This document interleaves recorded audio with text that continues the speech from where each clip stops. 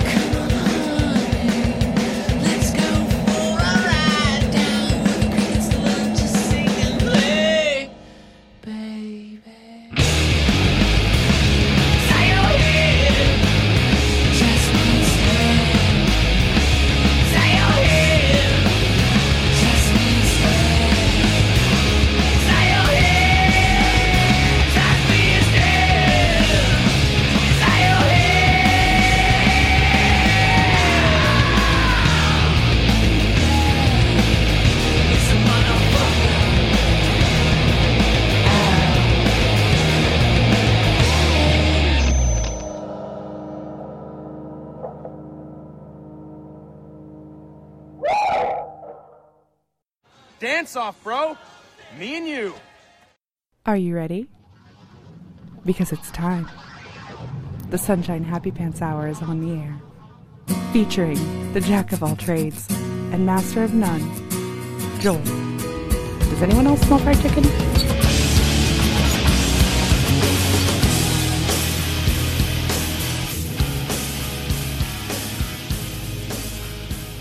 Couldn't have picked a shorter podcast name. That's like a mouthful right there.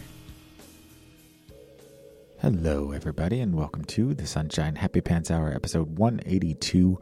I am your host, Joel, and I'm recording at yet a different time this week. I keep switching it up because every week depends on what's going on that weekend as far as when I will have time available, and this seemed to be a good time. So if you are new to the show, welcome.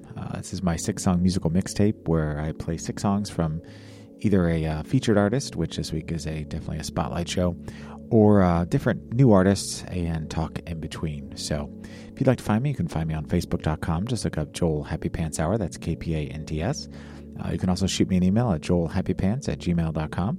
Find me on Twitter at joelhappypants. And this show is available weekly through iTunes, Stitcher, TalkShoe, Podcast Directory, Pod Directory, .com, Google Podcasts, and as a proud card-carrying member of the Podcast Collective, which you can go to podcastcollective.com. And our little network has grown leaps and bounds in the first couple months it's been around. So go check it out. Lots of really great shows there. I also do 2 other shows, which are also a part of the Podcast Collective. 40 Going on 14 with Mike, Pat, and Josh, which is my nostalgia cast where we talk about things then and now This week's episode that will be dropping on Sunday or Monday possibly is all about jobs that we've had since we were kids up to modern day. So check it out at 40go14.com, iTunes, Stitcher, TalkShoe, Blueberry, streaming Saturdays at noon on Geek Life Radio. We're also on Google Podcasts and Podcast Collective. You can find us on Facebook. Just look up 40 Going on 14. Shoot us an email at 40go14@gmail.com. Voicemail 708 now wrap. That's 708-669-9727. And on Twitter at 40go14. I also do a show called the Coffin Joe Cast with Killa Wilba over in Australia. You can find that weekly on iTunes, TalkShoe, Libsyn, and Stitcher, as well as Google Podcasts and Podcast Collective. It is a free-form show. We have a different co-host every week in the third chair. This week we've got the lovely Mabelina. But if you would like to be a co-host on the show and either don't have your own show or want to promote something or promote your own show or just want to spend some time with me and Killa, you are always welcome. Just shoot us an email at coffinjoecast@gmail.com. Find us on Facebook, The Coffin Joe Cast, or voicemail 661-434-5956. That's 661-434-KWJO. I also write for the Creepercast, which the blog is now in full effect, and stuff is being added daily to the site. You can find that at creepercast01.blogspot.com. More things are coming, and it's exciting. It's like a rebirth, so to speak. All the music tonight was provided to us by the artists themselves. If you like what you hear, please buy directly from the artist. Or, if not, if you want CD or vinyl copies, support independent businesses, go to your local record store and buy it directly from them. If they don't have it in stock, they can order it. And if you're wondering where the music comes from as far as like which album or whatever, you can always hit me up and I'll be happy to share that information. Also, check out my blog at a momentary lapse with Joel.blogspot.com. Or my defunct comic strip. It's available through Facebook. Just look up Gregory the Really Angry Robot. This week's show is all about Smashing Pumpkins. Probably close tie for my favorite band of all time. Nirvana, Smashing Pumpkins, and The Used all kind of hold that top spot. I have no absolutes, I guess. But I've played them before on the show, and it seemed like it was time to give them their due. I was listening to them quite a bit before the front bottoms kind of took over my stereo. But the first song we heard was Pissant. It's off of the Pisces Iscariot collection, which is all B-sides and rarities and whatnot. It's kind of considered an album of sorts, but it's not necessarily new material. It's stuff you could have found on imports and other singles and various things from the time. But that song is just one of those songs you kick the car up to 60, 75 miles an hour and just go with that song on the radio. It's phenomenal. But anyway, there's something about Billy Corgan and the Pumpkins that just makes me happy. And with that being said, I thought what better way to really kind of showcase that than to play this song next, which I've played on the show before. I've talked about it on other shows and at different times. This has kind of, in a lot of ways, held the top spot for me as far as my favorite song ever. And I still think that holds true. So this is off of the Siamese Dream album, which is still to this day probably my favorite album, not only of theirs, but possibly of all time. The song is called Hummer, and it's about writer's block. So when we come back, we got lots to talk about. So let's go.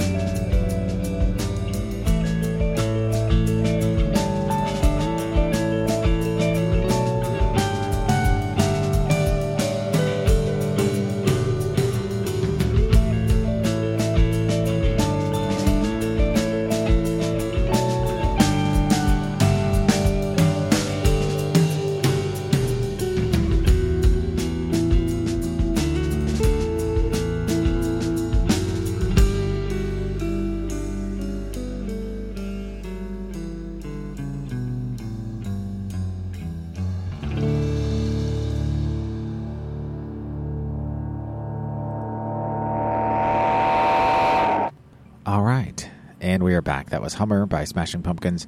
And forgive me if you hear a lot of stuff in the background. I'm currently doing laundry, plus the air conditioner has just kicked on. It's not really that hot out, but it's warm enough that it has decided to kick on. I try to keep it at a reasonable temperature, not like crazy 60 degree something or another. But anyway, so I apologize about the noise in the background.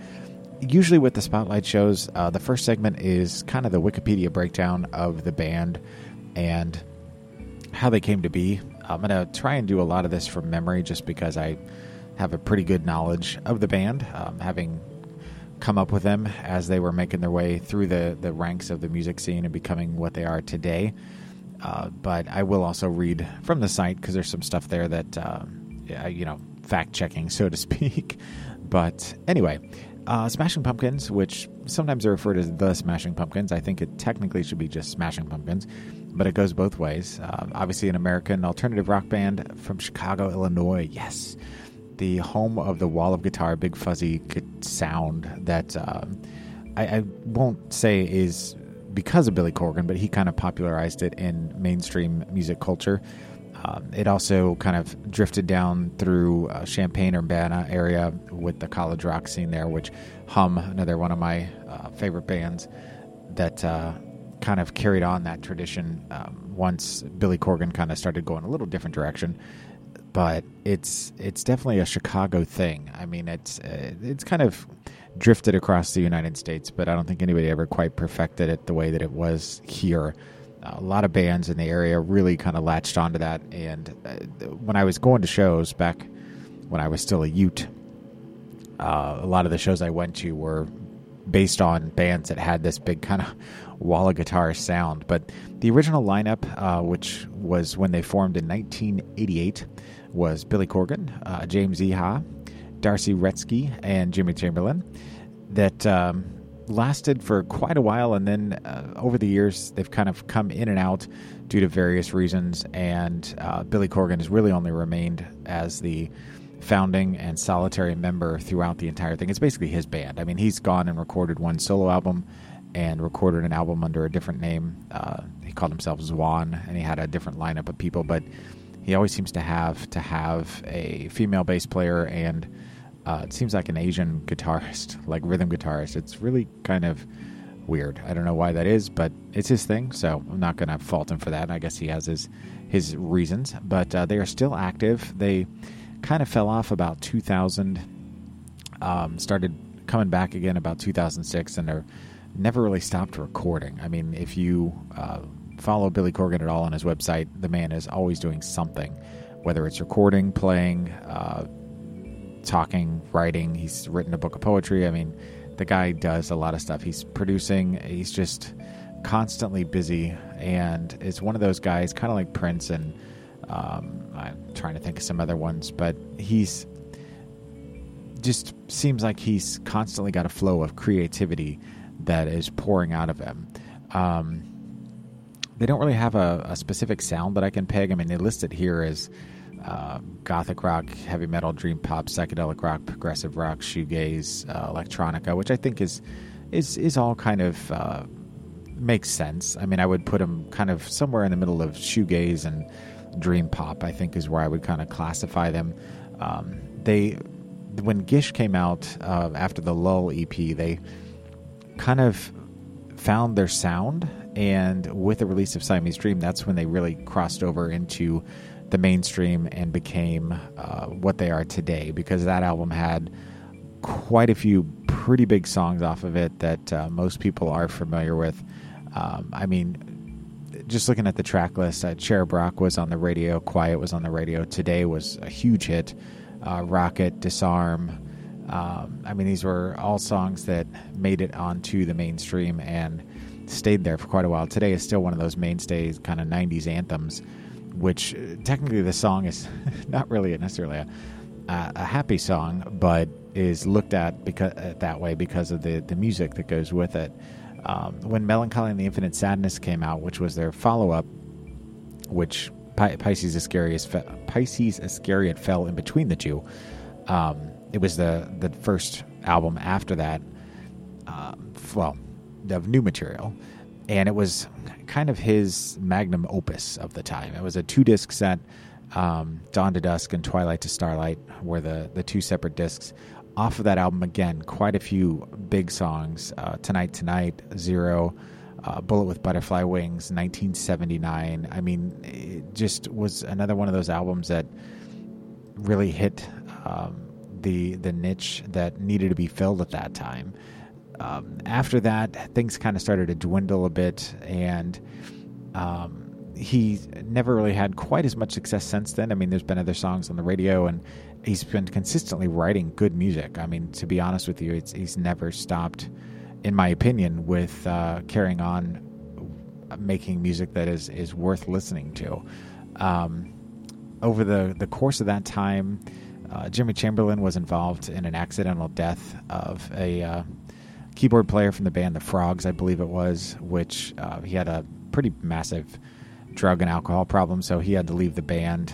Darcy Retzky, who was married to the founder and lead singer of Catherine, which is another kind of band that falls into the Pumpkins category, she also fell into some issues with drugs and left the band. James Iha, I think, left over probably more creative differences than anything. He's a pretty stand-up guy, and went off to record a solo album, which was the opposite of anything the Pumpkins ever did. Very, very light, bubblegum, happy pop. It's a really, really good record, but it is just...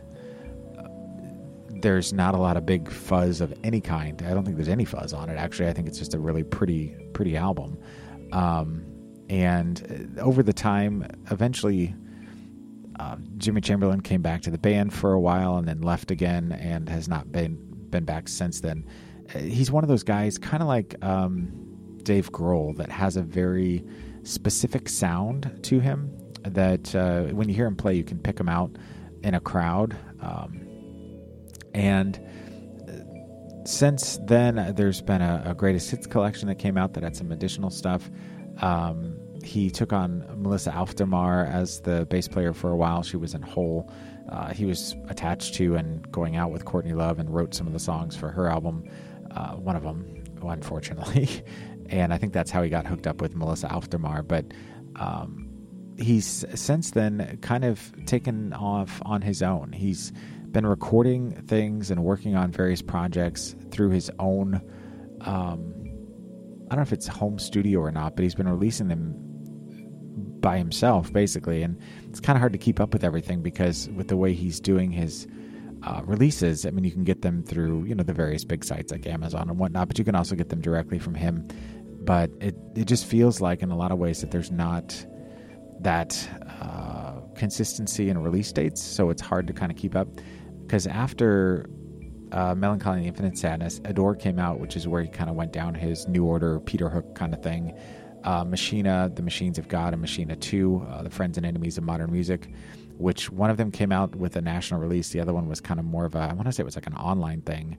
I can't remember. This was in 2000, so it was kind of early on in the internet still, but I know it was not something that was as readily available. Zeitgeist was a big release. I remember that was everywhere. That was the last, in my opinion, big album that really came out and was available in all the modern retailers. And it's a great record. It was a return to form.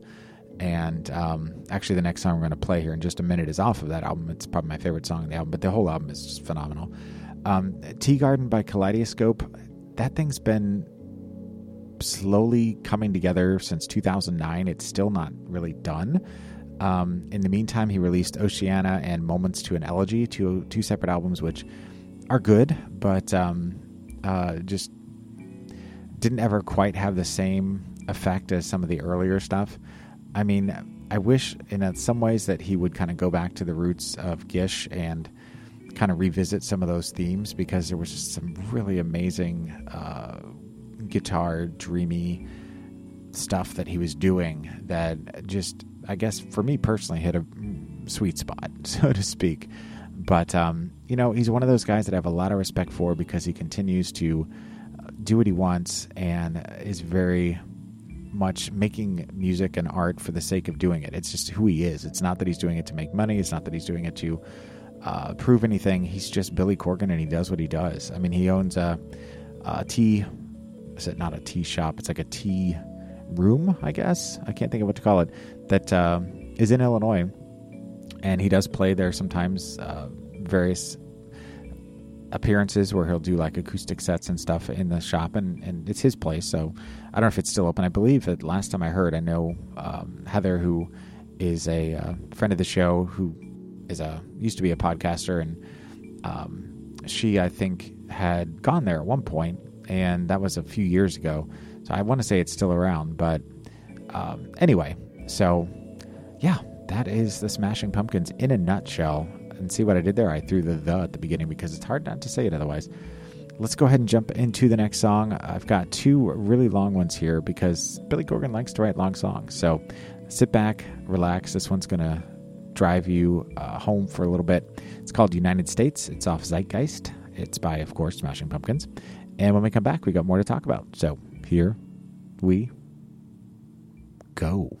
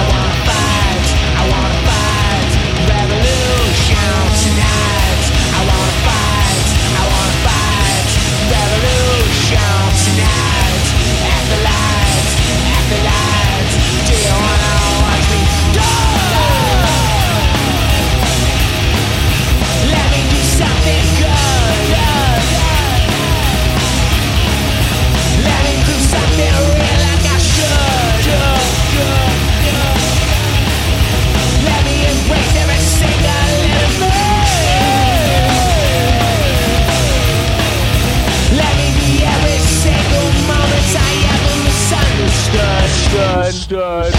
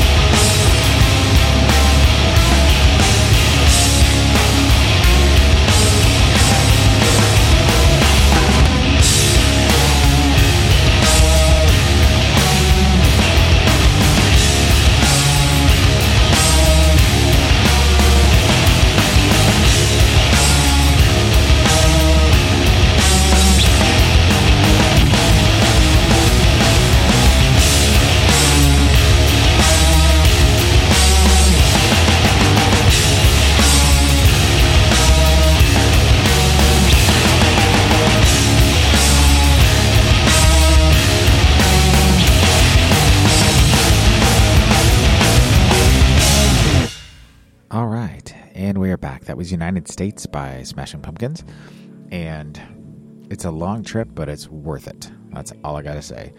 That is off of the Zeitgeist album, and I would highly recommend you pick it up. So the next thing I wanted to talk about, maybe kind of a two-part thing. The first thing is that, I don't know, for some reason this week, last week I guess technically, had a 3-day weekend due to Memorial Day, and I got the urge to draw. Probably from watching Juliana just nonstop be creative. So just bit me in terms of like the creative bug. So I'm like, you know what? I'm going to sit down to draw. So I sit down, I get my sketchbook and my various drawing pencils and things, and try to put pencil to paper and create something, and realized that I just didn't feel like I had any talent. I just completely lost all sense of any sort of artistic and creative ability that I had. I mean, I literally tried several times to just draw an arm and part of a body, and for some reason, nothing was right about it. Nothing felt right about it. And I know I'm capable. I know that I've spent the majority of my 41 years on this earth being creative in some format, whether it's painting, drawing, podcasting, singing, making music, whatever. I've done it, and I know that I'm capable. But I don't know whether it's just from not doing it for a while, whether it's just that I was trying to do something more realistic, and so that's what was throwing me off. I don't know. I completely felt like I had no longer possessed the ability to draw. Like, it was just gone. I had no idea what to do. So I lamented and was frustrated and just kind of sat there with the pen and pencil and paper and just stared at it, eventually putting it down and saying, okay, I can't do this. I'm just not, I don't know what it is. I'm not able to do it anymore. And I think part of it is, as you get older, you start to get up into your head and you start to worry about making it look perfect as far as what you imagined. And I think the difference between, kids and adults when it comes to that is that they have no inhibitions. They just go. They just put pencil to paper and go. And the results a lot of times show the fact that they don't have that fear, and it just comes out looking great. And I think, for me, if every line has to be perfect from the first try, which it's not the way it always works. So eventually I kind of started to just do some random sketches from memory rather than to work from a source with source material of some sort to try and create something more realistic or something specific. I just kind of drew whatever came to mind. And the result I was much happier with, but I wasn't able to finish it because I started to get back into my head again. And it's frustrating. I don't think it's a matter of losing that ability. I think it's just a matter of, because, muscle memory, what is it? You don't practice, you lose it. Whatever they say, the different various cliched sayings. I think it's just a matter of confidence and inhibition. So the hopefully I'll get back to that at some point, because I really still have that urge to write. And of course the Creepercast fuels that somewhat with the movie reviews, but I'm talking creative writing. I don't know whether it's I just don't have the time or I just don't have the desire. It's a weird place to be in. It's not a real world problem. It's not like, paying bills and taxes and going to work and making sure your car runs and all that fun adult stuff. I'm talking just, silly little problems that really have no bearing one way or the other on life. But the next thing I'm going to talk about after the break is, I thought, after seeing The Raid over the last weekend when I was watching a lot of movies because of the 3-day weekend, I saw a film called The Raid, which is directed by a gentleman who is not Indonesian, but the entire film and the actors and everyone involved, the language, all of that is from Indonesia, which I thought was kind of an interesting take on things. But it's an action film, and so I thought I'd put together my list of my top kind of, I think it's 13 I ended up with action films, because, I have no absolutes, and 10 just seemed like not enough to really narrow it down to the ones I wanted. But we'll get into that more in a minute. But what is it about action films that makes people love them? Because the reality is, it's nothing more than a glorified like mass murder, or in some cases. And I think, at least for guys, when you're growing up and little boys play cops and robbers, or they play war, or they play G.I. Joes, or they play Power Rangers, or whatever is popular at that particular generational time. You immerse yourself in that world of guns and cool gear and grenades and rocket launchers and jeeps and tanks and all that stuff. And so when you get older and you don't play with toys anymore, unless you're an adult who plays with toys, action films kind of give you that outlet.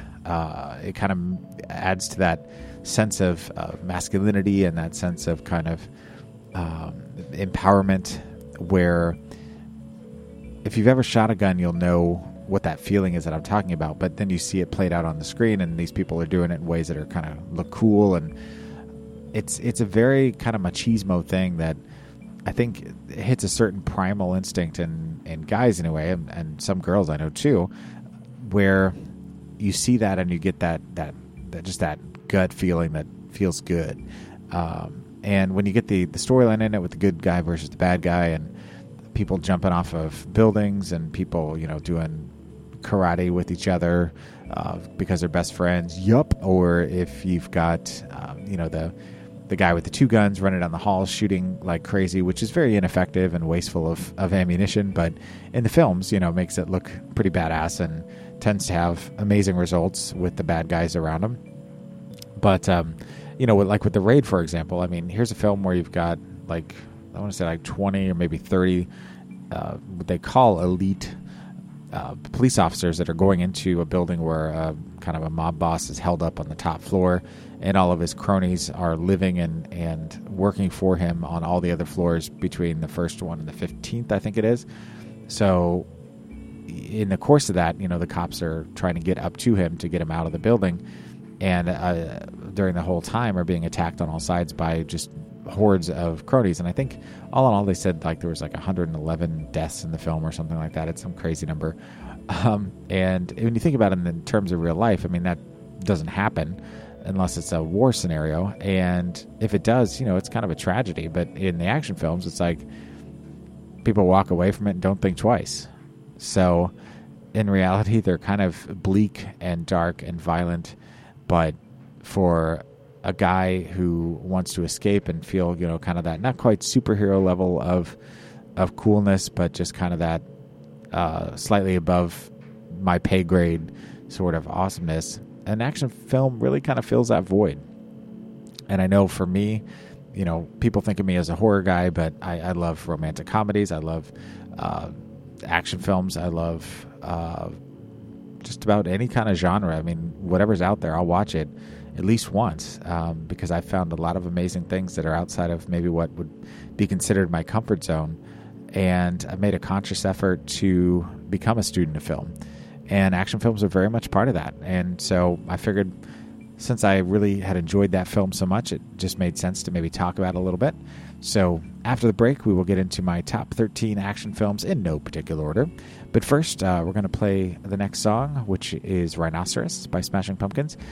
This one is originally off of the Lull EP, but also on Gish. And this is the direction that I loved when Billy Corgan was early on in the career and was doing this real kind of dreamy, synthy, kind of drawn out songs that are almost hypnotic. I really, really love this song, so I had to include it. But we'll get back and we'll talk about some more stuff in just a bit.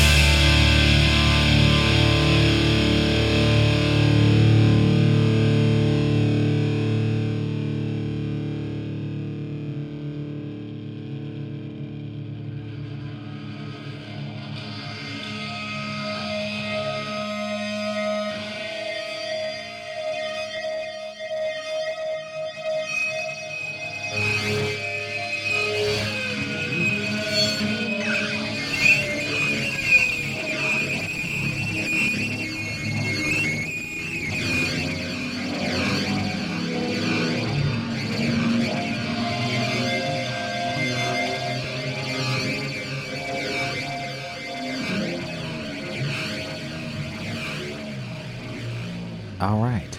And we are back. That was Rhinoceros by Smashing Pumpkins. And in this list, you will see at least 3 actors that are repeated, one more than any of the others. And I'll make note of that at the end as far as who those actors are. But if you pick up on it, good for you. So we're going to start at the bottom of the list and work our way backwards because it's probably a little bit more indicative of in terms of where they fall on my list. And like I said earlier on, superhero movies are not included. I originally was going to say that, that includes comic book films.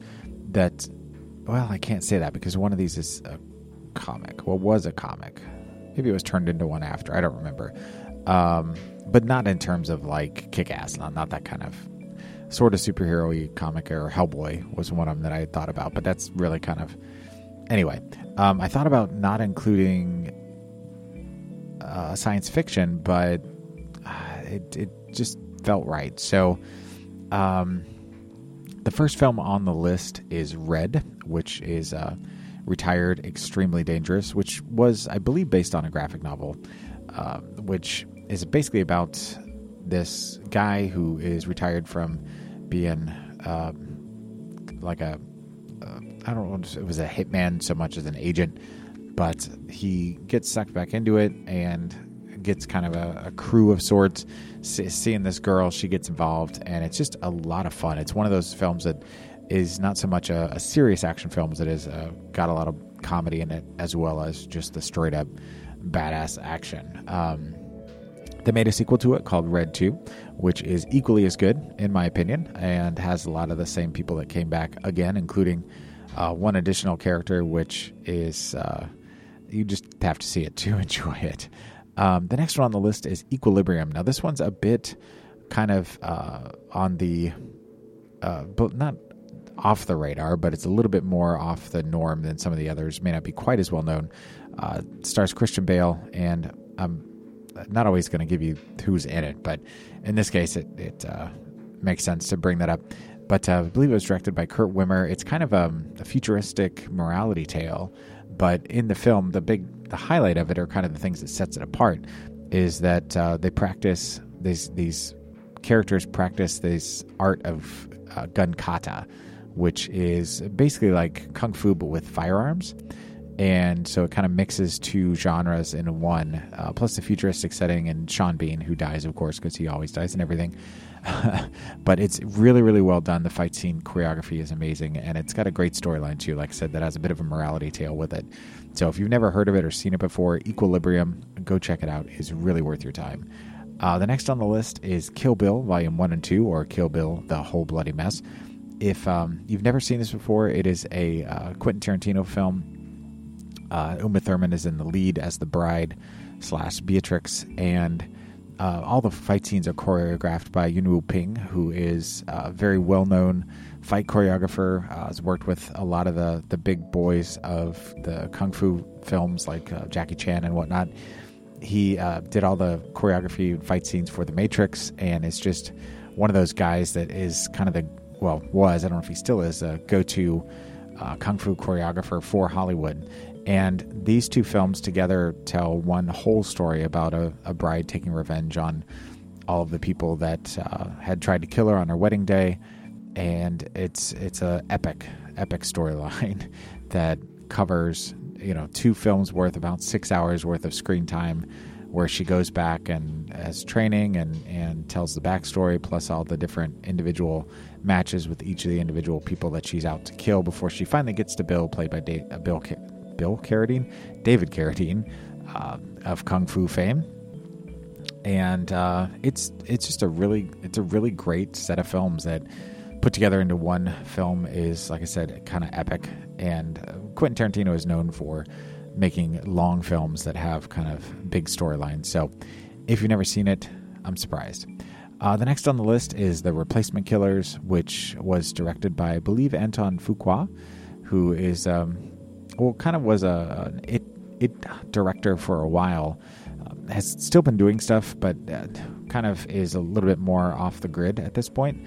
But this one tells the story of a hitman who is,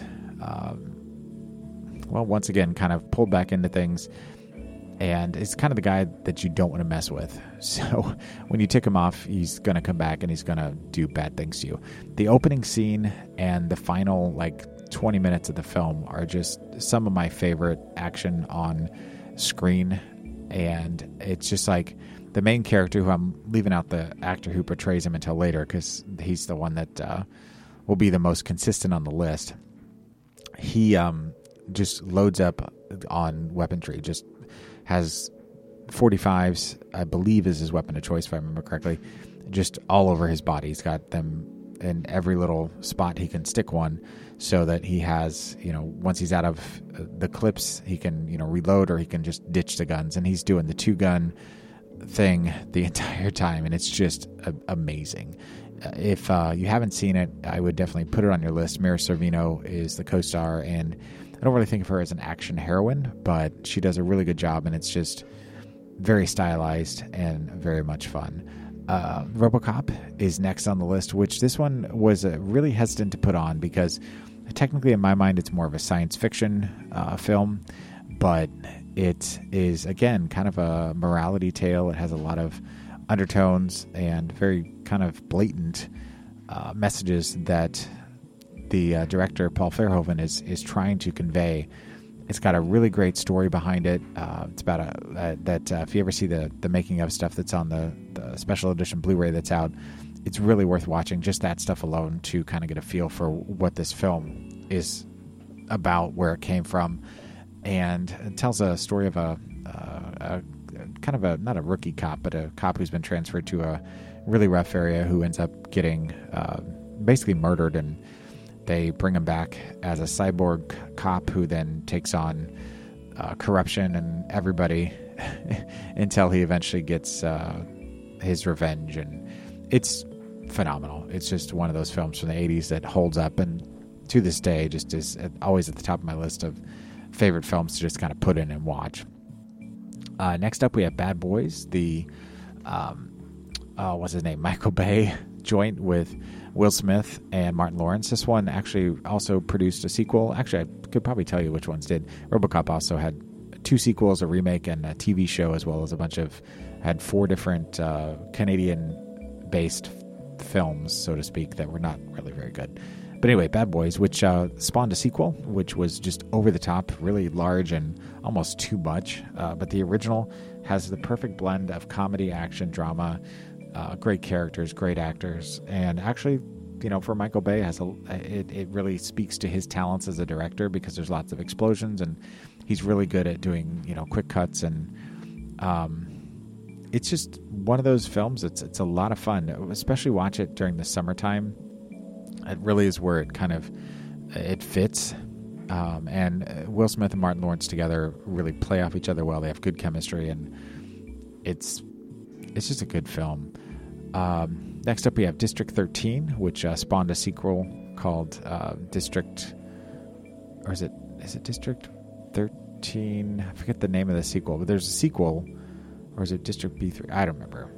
It's a French film, French action film, and it was recently remade into an Americanized film with one of the main characters who was still in it, but then Paul Walker took over the other role that the other actor was in. And the sequel is just as good as the original. It actually has Elodie, is it Haynes? As she's in it, who she most recently did a turn as Elektra on the Daredevil TV series on Netflix. But anyway, this one is just slightly in the future, not a lot, where there's these separate districts, and each district has, they're kind of separated from each other, and I don't remember the exact storyline, but it's kind of slightly dystopian in a way, but the action in it is, there's a lot of, what do they call it? I wanted to say capoeira, but that's not right. It's, oh crap. See, this is why I should prepare a little better. Parkour. That's it. It has a lot of parkour in it, where people are jumping and leaping and doing all kinds of crazy stuff, and there's no special effects. It's strictly people's ability to leap, jump, and fly through the air everywhere, and it's very kinetic. It's very, very well done. It's something that I don't think enough people have seen, if you have not. I haven't seen the remake yet, but I would highly recommend the first two films. Very, very, very good. Next up on the list is The Killer, directed by John Woo. This one features our number one action hero. And this one is really regarded in a lot of communities as kind of the pinnacle of action filmmaking. It's a Hong Kong action film. Features a lot of two-gun scenarios. It's basically about a hitman who accidentally blinds a singer at a bar, ends up falling in love with her, and has to kind of get redemption from his former bosses who are now trying to kill him. It is kind of one of those almost soap opera-esque storylines that Hong Kong action cinema is known for, but is kind of down and dirty and very, very stylistic. Lots of guys in suits with two guns shooting at each other. I believe that it's been referred to as bullet ballet. But if you've not seen any of the Hong Kong action films, any of the John Woo stuff that came out in the early 90s, late 80s, is the stuff that I would recommend. When he came over to America, kind of took a different direction with things and kind of it didn't work as well in the States. And he's since kind of gone away from this style of filmmaking and has done a lot more period pieces and films involving war and stuff, and has become quite a well-respected director. Still one of my favorite directors, especially for action films. A very interesting guy. He's got a really interesting history. But this one, again, is one of those that is kind of held in some of the highest regards in the action cinema circles. If you've never seen it and you consider yourself a film student, you need to watch it. Next up is The Professional, directed by Luc Besson, starring Mr. Jean Reno, another French-based action film, but this one takes place in America. Danny Aiello, Natalie Portman's first role, and it's about a hitman who inadvertently gets involved in a little girl's life when her family is murdered by a corrupt police officer and his cronies, and he then seeks revenge along with kind of training her in the arts of being a professional hitman. It's a kind of uncomfortable love story in a way. It's kind of a father-daughter adoption sort of thing. It's really, really, really solid. It's one of those, again, that at least in American circles is regarded very, very highly. It also goes under the name Leon, The Professional. If you are looking for it on DVD, Blu-ray, I believe that's the way that it's kind of listed more these days. That was the original title. It's been released in several different formats and holds up very well over the years. I mean, this thing is now, almost 20 years old, and it just is a personal favorite of mine. John Wick is the next one. This one stars Keanu Reeves and is very modern. I mean, this one it just came out a couple years ago and really kind of surprised the hell out of everybody because people, Keanu Reeves is kind of hot and cold. People either love him or hate him, and he's had some missteps in his career, but this put him back to form. The sequel was kind of already in production or being announced before the first one really ever kind of had slowed down its momentum. Again, a story about a hitman who has gotten out of the business, has gotten married, has a beautiful wife and a home, and he's happy to be settled down. And then he has a run-in with mob boss's son, who is his former employer, who then kills his... after his wife dies, he then kills... his wife dies. He's sad. And then he has the run-in. The guys come, steal his car, kill his dog, don't realize who he is. Then he comes back to take revenge on everybody, and it just gets really, really bloody and messy. It's probably one you've all seen if you are a fan of the genre at all, and it blew me away. I had to go out and pick it up within the first week after I'd seen it because I loved it that much, and seen it several times since then, and it holds up really well. The next one is probably in my top three. This one is Hard Boiled, directed again by John Woo. This one to me is my favorite over The Killer. If I have a choice, I would go with Hard Boiled every time. It's about a detective named Tequila who basically just kind of takes on everybody. It was eventually turned into a game called Stranglehold, which was also directed by John Woo, that was on the Xbox, and I believe PlayStation, I'm not sure. But lots of double gun action, suits and ties, shotguns, crazy scenarios. It's another bullet ballet, and Hong Kong action cinema, in my opinion, doesn't get any better. This one, I wish they would release a special edition on Blu-ray, because the copy that I have on DVD is really grainy and kind of subpar, and it deserves a better, like a Criterion release, in my opinion. So we'll see. It'll probably happen at some point, but in the meantime, a lot of that film stock from then, especially over in Hong Kong, was lower grade and doesn't hold up real well. The Raid Redemption falls on the next list. This one, again, we've already kind of talked about a little bit, but it was something I've just seen a week ago, and what prompted the whole conversation, because it really just puts a lot of the other stuff to shame as far as what they're doing. I mean, it's more of a kung fu movie than a bullet shooting grenade kind of thing, but there's a lot of that too, and it kind of breaks a lot of the conventions, because it's very not just kinetic, but the camera becomes very kinetic, and the fight scenes are extended. I mean, they 3, 5 minute, 10-minute long fight scenes are very realistic. It's not a lot of over the top kind of Robert Rodriguez, El Mariachi, Desperado kind of things where people are flying through the air after getting shot with a shotgun. This is like very slow, almost painful kind of like the way that they've handled Daredevil on Netflix. But again, if you've not seen it and you don't mind subtitles, it is absolutely well worth your time. And if you absolutely hate subtitles but still want to see it, the dubbed version is not terrible, but it has two different soundtracks as well. One that was the original, one that was redone by one of the guys from Linkin Park, which is very similar, but is kind of interesting that he took it on. The next one is one that is no surprise to anybody, Die Hard. The Christmas movie to end all Christmas movies. It's about John McClane, who his wife is working for the Nakatomi Corporation. He goes to visit her. They're separated at this point. He gets wrapped up in a hostile takeover where Hans Gruber and his guys come in to hold the CEO hostage because they're going to steal a bunch of bearer bonds. There's more to it than that, but John McClane ends up being the one that has to rescue everybody, and it's very claustrophobic. It's, again, kind of a one guy trapped in a situation where there's only one way out. In this case, it's the building. They can't leave the building, and so he's got to use all the tools at his disposal to take out all of the bad guys and save his wife and everything. So if you've not seen it, then you must be sleeping or dead or something. It's something that I think everybody's seen, and it spawned a couple of sequels, 1, 2, 3, 4 sequels now. And in my opinion, each one of them is equally as good. I'm a big fan of the entire series. And this, at this point, we can go ahead and let you in on that this is one of our repeat actors, Bruce Willis, who is also in Red. He is probably falling in at the number 2 spot. But when we get to the number one on the list here, which is The Matrix, that brings us to our second one that kind of has repeat performances here, Keanu Reeves, who was also in John Wick.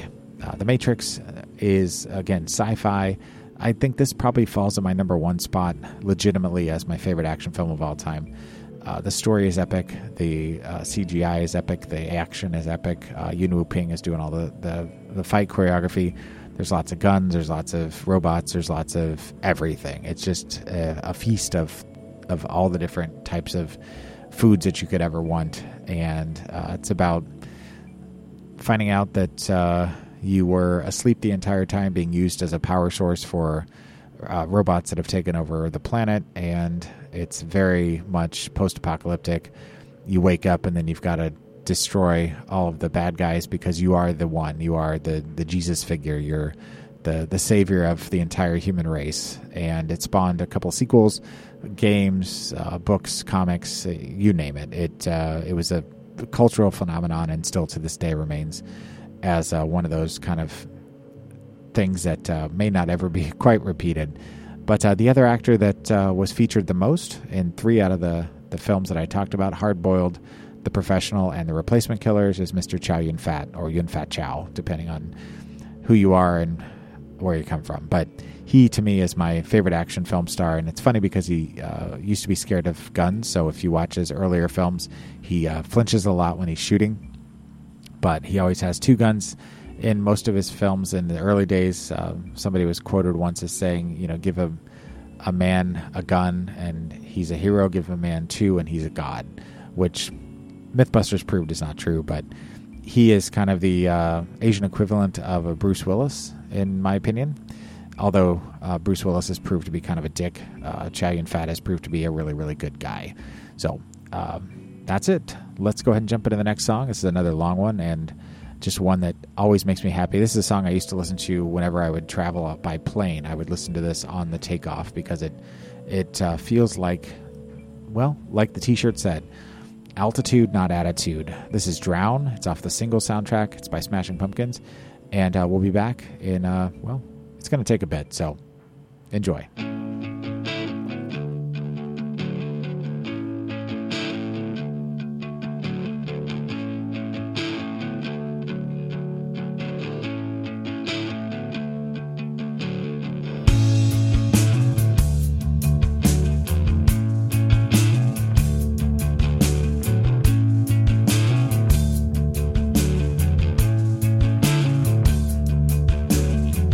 No matter where you are.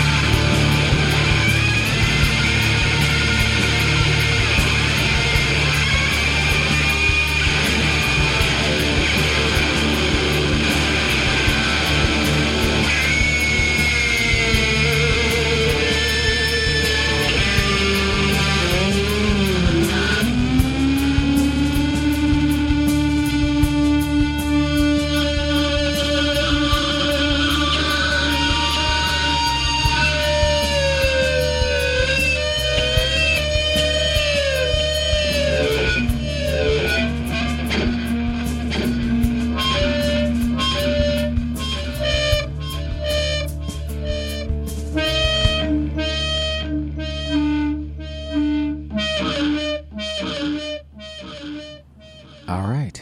And we are back. That was Drown by Smashing Pumpkins, and this has been a long one, kids. Thank you for joining us. This has been episode 182 of the Sunshine Happy Pants Hour. When I get to talk about things that I love, I get a little wrapped up.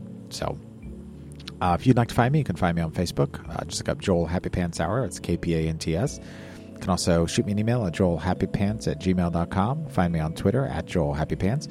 Check out this show weekly on Pod Directory, iTunes, Stitcher, TalkShoe, Google Podcasts, and podcastcollective.com. Also, check out 40 Going on 14, which is available through 40go14.com, iTunes, Stitcher, TalkShoe, Blueberry, streaming Saturdays at noon on Geek Life Radio, Podcast Collective, and Google Podcasts. Find us on Facebook. Also, send us an email at 40go14@gmail.com or voicemail 708-NOW-RAP. That's 708-669-9727. And on Twitter at 40go14.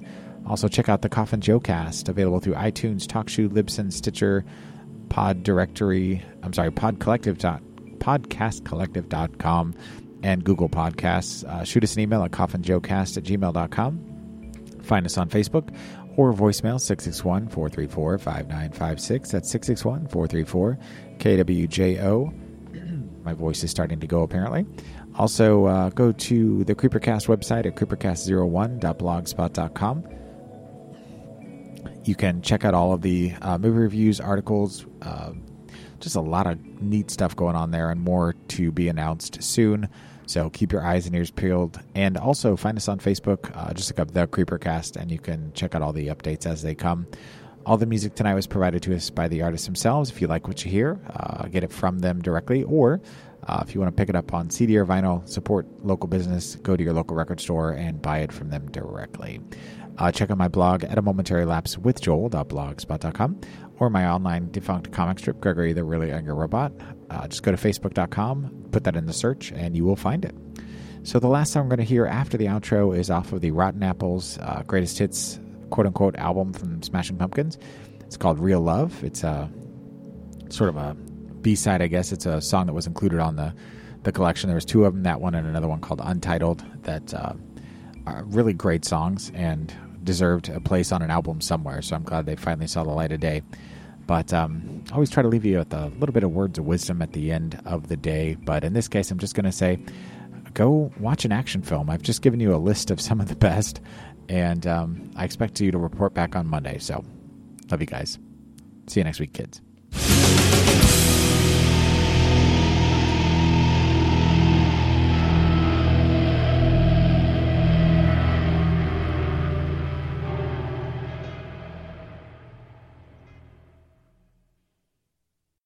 They got my dick message!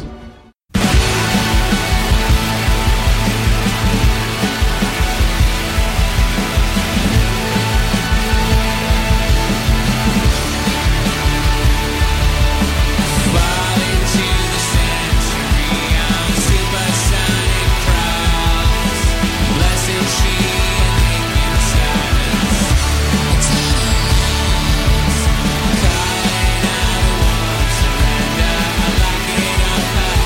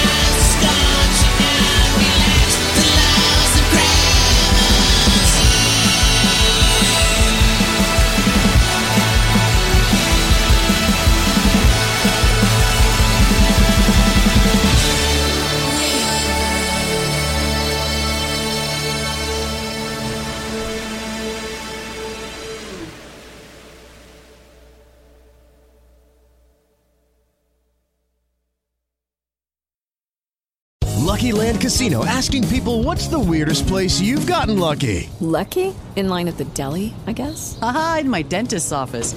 More than once, actually. Do I have to say? Yes, you do. In the car before my kids' PTA meeting. Really? Yes. Excuse me, what's the weirdest place you've gotten lucky? I never win and tell. Well, there you have it. You can get lucky anywhere, playing at LuckyLandSlots.com. Play for free right now. Are you feeling lucky? No purchase necessary. Void where prohibited by law. 18 plus. Terms and conditions apply. See website for details.